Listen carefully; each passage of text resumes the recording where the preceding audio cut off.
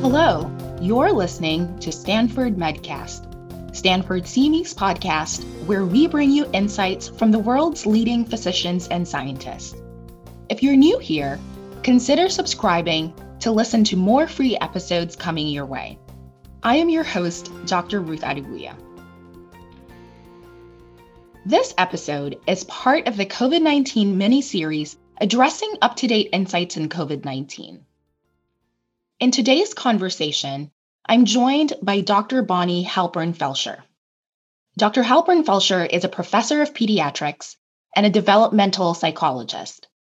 Her research has been instrumental in changing how providers discuss sexual risk with adolescents and has influenced national policies regulating adolescent and young adult tobacco use.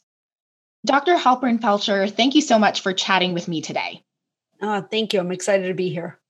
The focus of our conversation today is around COVID-19 and vaping. And I wanted to start our conversation by asking you some questions about an article in which you were a senior author that was published in the Journal of Adolescent Health. And in that article, you examined the associations between youth vaping and COVID.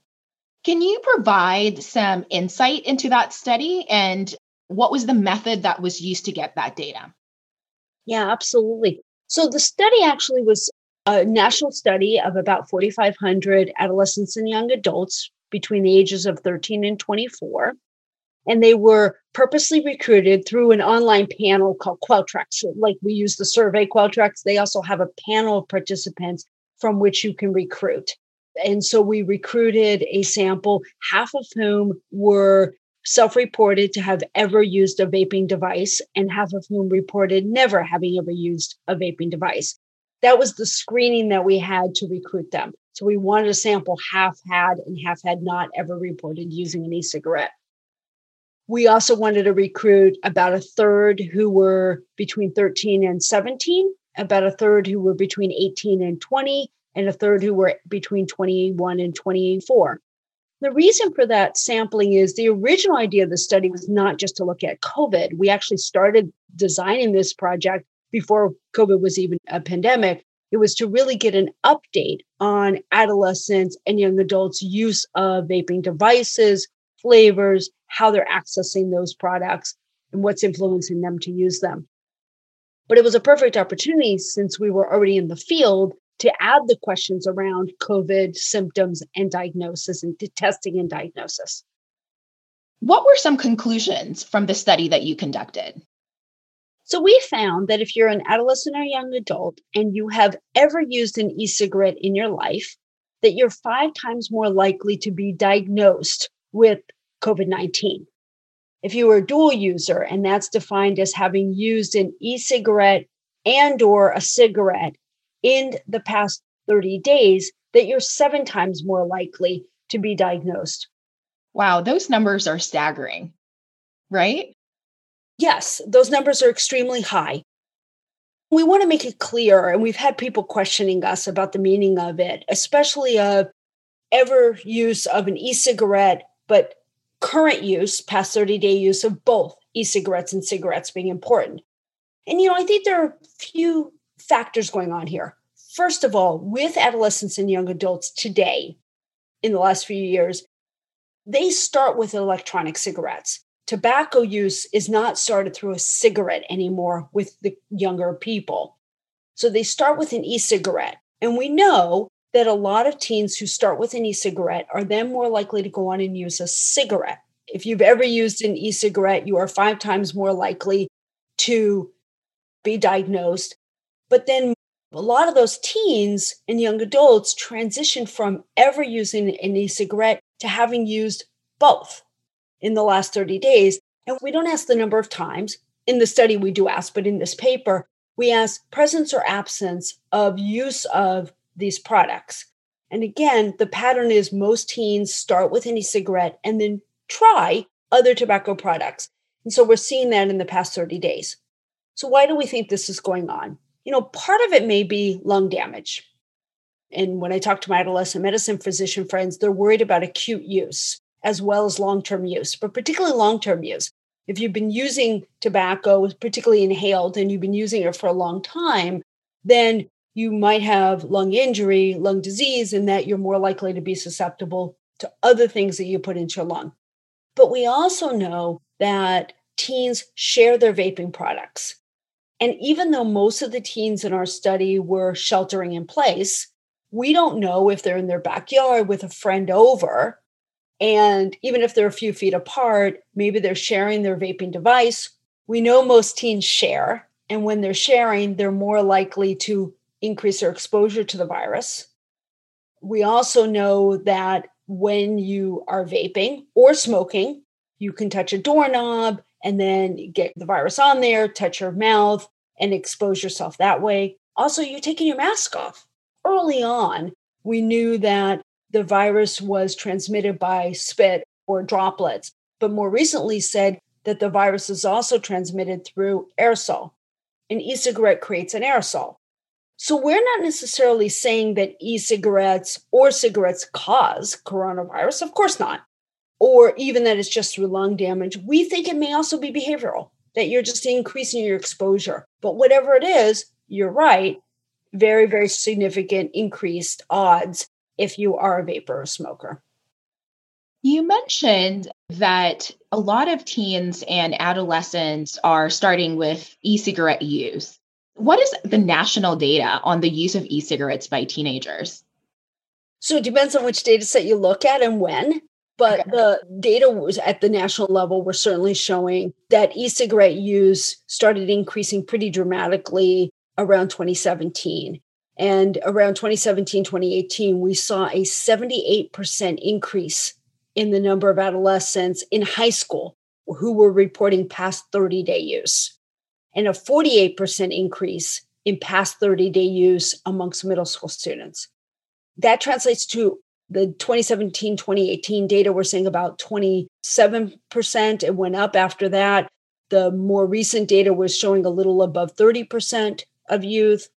But then a different data set suggests that in the last few months, in 2020, from January to March, we saw a decrease to about 1 in 5 teens. Still high, but it's a decrease. We don't know if that decrease is because of sheltering, if it's because of coronavirus.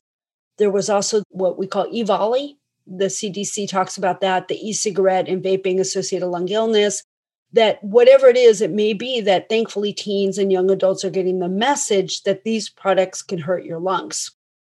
Last year, you wrote an op-ed piece calling this a youth vaping crisis. In fact, you called it a juuling epidemic, which personally was the first time I heard that terminology. Can you expand on what you mean by that?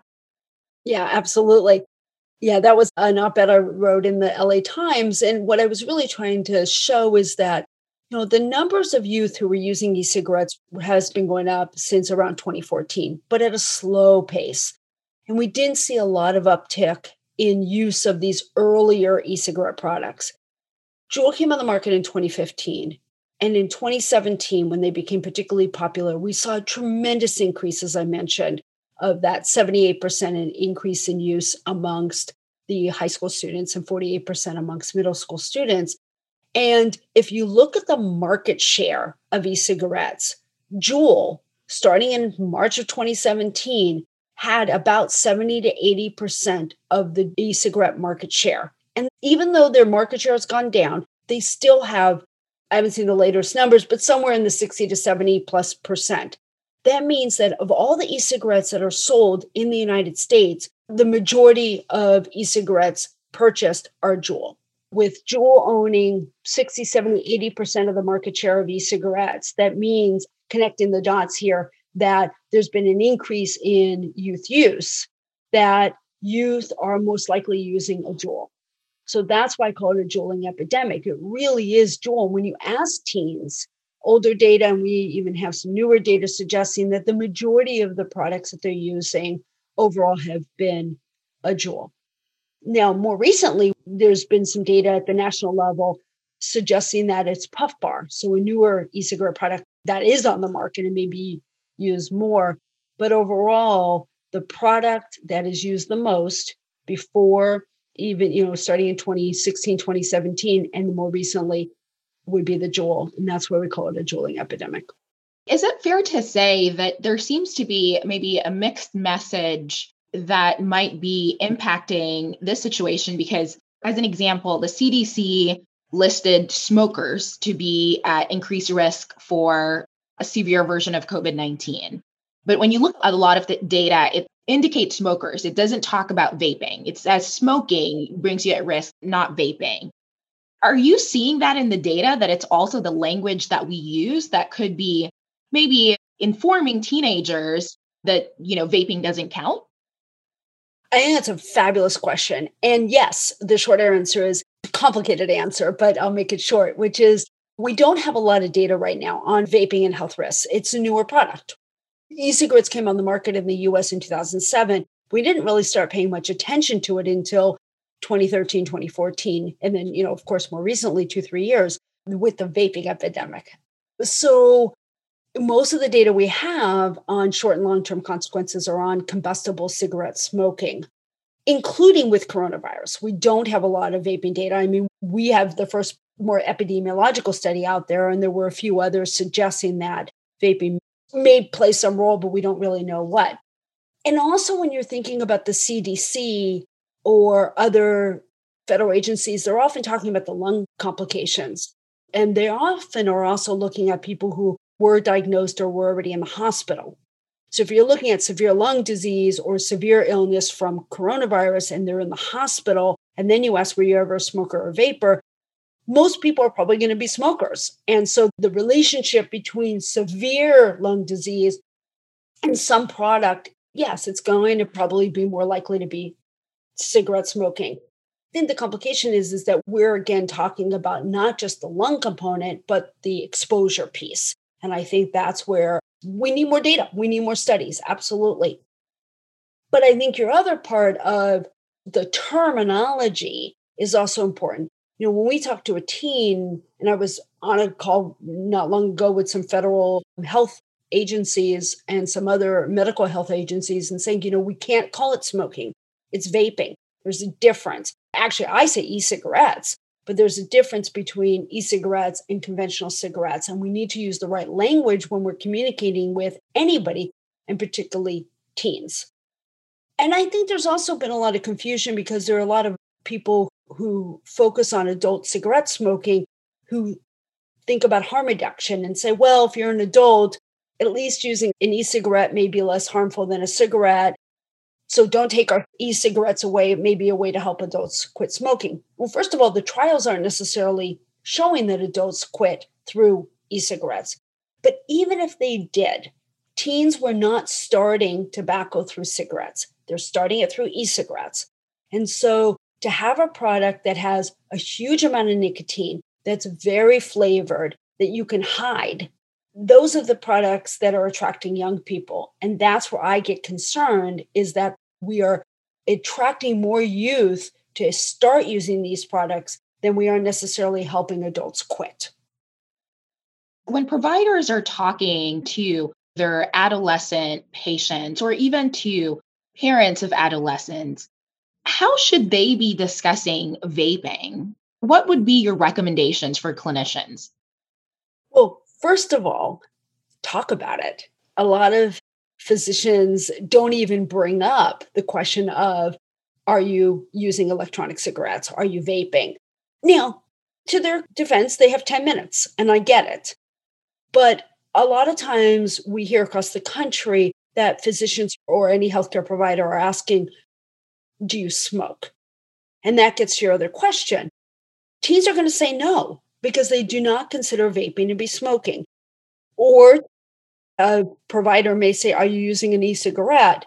And even though I say that as a public health person, really they're not e-cigarettes to a teen, they're vaping or juuling, or a Juul pen or a vape pen. So one is healthcare providers need to ask the question. Second is they need to ask it accurately and correctly using the right terms that teens use so they're getting the right information. They also have to understand the different devices, and we need to educate healthcare providers about these products, how much nicotine is in there, what the flavors do, that the flavors themselves can be harmful, because then they're more equipped to be able to talk to a teenager. The other is we don't know how to treat teens who are addicted. And we have a lot of addicted teens right now. We have right now no FDA-approved nicotine replacement therapy for anybody under the age of 18. Now, my adolescent medicine physician friends will still prescribe it, and they seem to be having good success. But healthcare providers need to know that you actually can prescribe it to somebody who's under 18. They can't get it themselves, but you can prescribe it. You have to check within the laws of your state, but you can do it. And that we need to consider, and we need more studies to really help us understand what dosage to give a teen, how to keep track, how to monitor. Do they need supplements like nicotine lozenges, nicotine gum?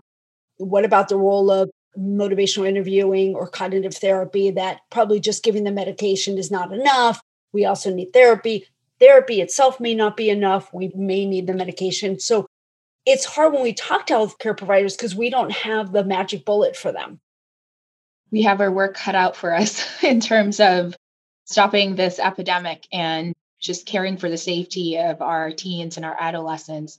So just to recap what you said in terms of what healthcare providers can do is, one, talk about it, use the right language to talk about it, educate yourself in what is out there in the market so that then you can have better conversations with your patients. If you have the opportunity to do research on it, be part of the group that kind of studies it and gets more data on it as well, and just continuing to keep the conversation going. Thank you so much for sharing your insights on this topic. I know that there is a lot more that we need to learn about vaping in general, and still trying to understand the links and the associations between COVID and vaping. But I think this information will be tremendously helpful for those who are trying to understand this topic. So thank you so much for your time. Thank you very much. Thanks for tuning in. This podcast was brought to you by Stanford CME. To claim CME for listening to this episode, click on the Claim CME button below or visit medcast.stanford.edu. Check back for new episodes by subscribing to Stanford Medcast wherever you listen to podcasts.